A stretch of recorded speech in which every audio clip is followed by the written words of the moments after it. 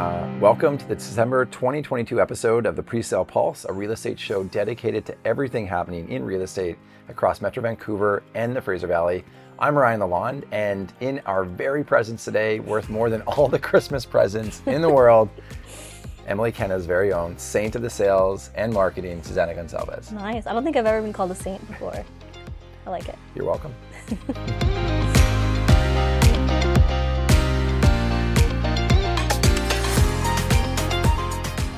So Suze, why don't you kick us off with just a quick read on the economy, what's going on out there? Gladly, Rye. Starting off with interest rates.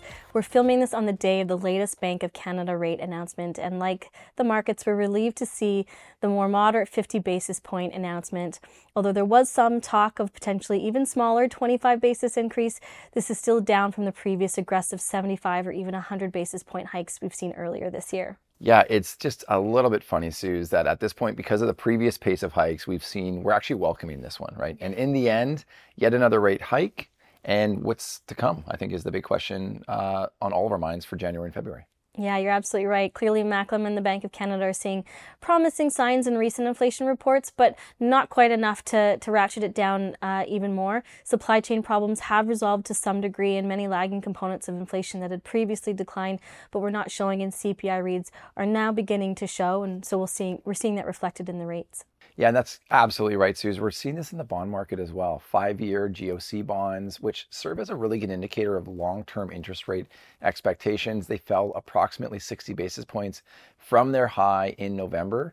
That's a significant shift and talks about the future pricing that the market's responding with. Yeah, along with it, fixed mortgage rates are beginning to come down as well.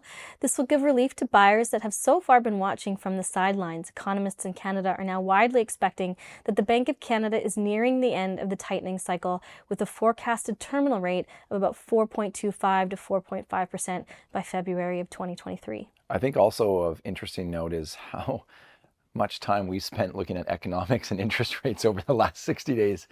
Feel like you are an expert. I'm not sure I would say an expert just yet, but I've definitely spent more time thinking about interest rates in the last, 6 months than I probably ever have. Now, what remains to be seen will be the actions of the other central banks, most of which are also contending with inflation problems of their own. The U.S., for instance, has been benefiting from a strong dollar, decreasing the cost of imports and therefore reducing inflation. Yet they seem ready to continue a more aggressive path than here at home. Now, among many other reasons, Suze, I think Canadian central bankers are more sensitive to interest rates increases due to the proportion of debt Canadians hold and the sheer proportion of Canadian GDP that the housing and the mortgage markets make up. It is different than what's happening south of the border, and the relationship is going to continue to play out in the coming months. We're going to keep a close eye on this. Looking at our presale market in November, 9 presale programs launched over the month. This is higher than what was previously expected and included strong launches across product forms. Yeah, that definitely takes off some of the previous predictions that we'd made on the previous month's Presale Pulse episode. And for the most part, I think reference SoCo 2, Amazing Brentwood Tower 6, both of those being major programs that did come to market over the last 30 days. SoCo 2 is the latest launch that is part of Anthem's one price program that has so far done very well in the marketplace. The project has sold about 55% of the inventory after launching at a very affordable rate, $1,025 per square foot. That's really shifting the landscape of our marketplace. Yeah, about 70 homes were part of the one price program, and that relatively sharp price point compared to other product along the North Road corridor definitely fueled their success. Yeah, rewinding price points back to late 2020, early 2021. Now, it also seems that sales volumes are a priority for Anthem, and they're willing to sacrifice price point to get there. Initial pricing suggests that this trend is going to continue in South Yards, which is priced below any other program recently launched in the Burnaby North marketplace. So same month absorptions were about 28% in November, while down from September and October. This aligns with the activity we saw in the summer and should be expected given the downshift of the overall market activity as we head into the winter months. All in all, 28% same month absorptions in this market, it's actually quite decent.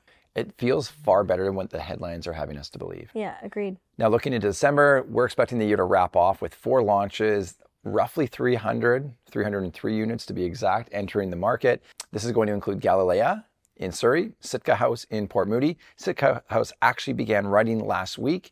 Some really interesting outcomes that they've generated from that program. We're going to continue to track and we'll report back next month. We're also hearing lots about Italia by Solterra developments in Vancouver on the west side.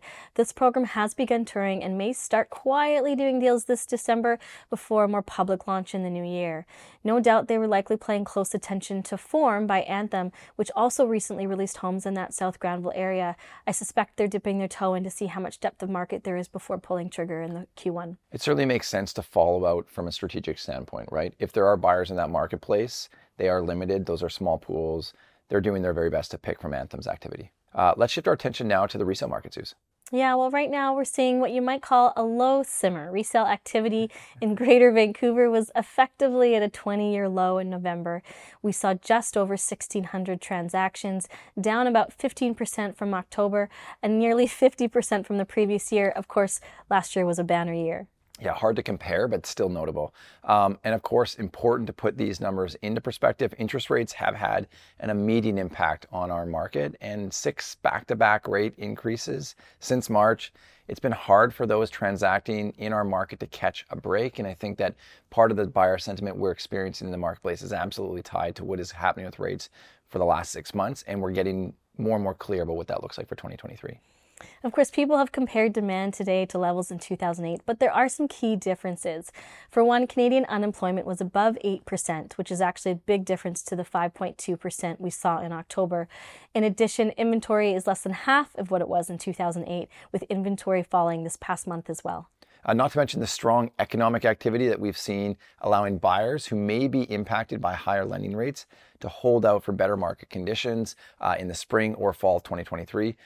Looking at prices, the composite benchmark price fell for a 7th straight month, and we're now seeing 1-year price changes dip into the negative territory. That's a first in a very long time.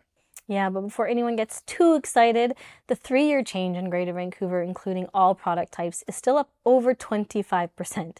So although we will see prices drop a bit more before things plateau and come back, we have a long way to go before anything becomes suddenly affordable. So something bought 3 years ago for $400,000, today it is still worth $100,000 more than what you purchased it for. Yeah, exactly. Now, for those who have cash to spend, it is a good opportunity to pick something up near the bottom of the cycle. Not surprisingly, we're seeing condo prices remain the most stable and resistant to the changing interest rates, given its entry market price points. Yeah, so true. All right, I think that sums up the real estate intelligence for this month. Be sure to subscribe to our channel and Newswire, our daily email roundup of the latest real estate news. Our internal MLA advisory team is active in all major markets, providing actionable intelligence across Canada. So reach out to us using the links below. Also, be certain not to miss out on this month's trending topics. We're going to cover some of the key periods in 2023 we anticipate having a huge impact on the market, and also some of the strategic decisions that home buyers and home builders will be making in the months to come, hopefully well in advance of them actually happening. Thank you to all our viewers for tuning in, the Presale Pulse this year. Happy holidays. See you next year.